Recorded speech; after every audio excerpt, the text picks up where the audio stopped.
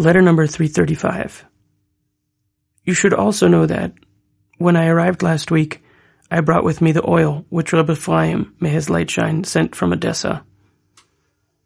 Thank God the Ner Tamid was burning at the holy gravesite even beforehand, and it is certainly burning all the time now.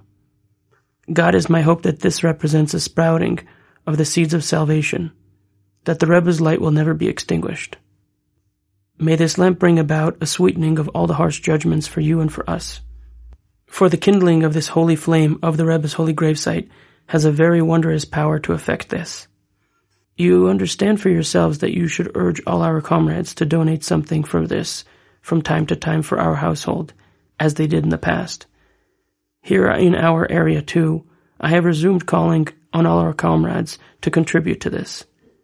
May salvation come from God, that the Rebbe's flame burn there always and never go out. Likewise, may his holy spiritual light always shine, as he said in these holy words, "My fire will burn until the Mashiach. Ha'esh sheli tukaded biat Mashiach." I do not have time to go on any longer.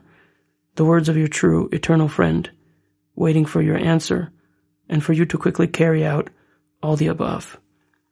May God give you success in all your endeavors, and may you gain ascendancy and honor.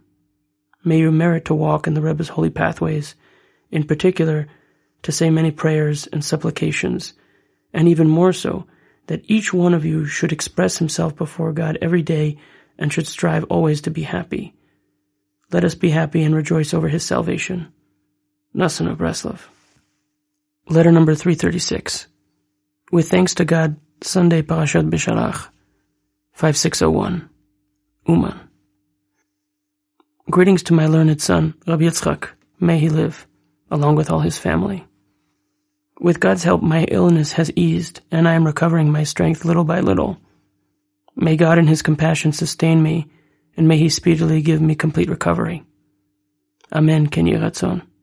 I received your letter today, and while I was greatly pained that the project is encountering so many barriers, I was very pleased at least to receive some information about it. I hope to God that he will finish his work and that all will be well, with God's help. He does not abandon, and he has not abandoned.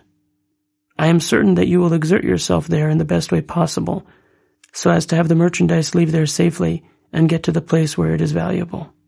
Salvation is in God's hands. You did not mention now in your letter whether or not you would be here. I will await for you here until Wednesday of this week. After that, I hope to God that he will give me the strength to travel to Terovitza. I do not have the strength to write anymore.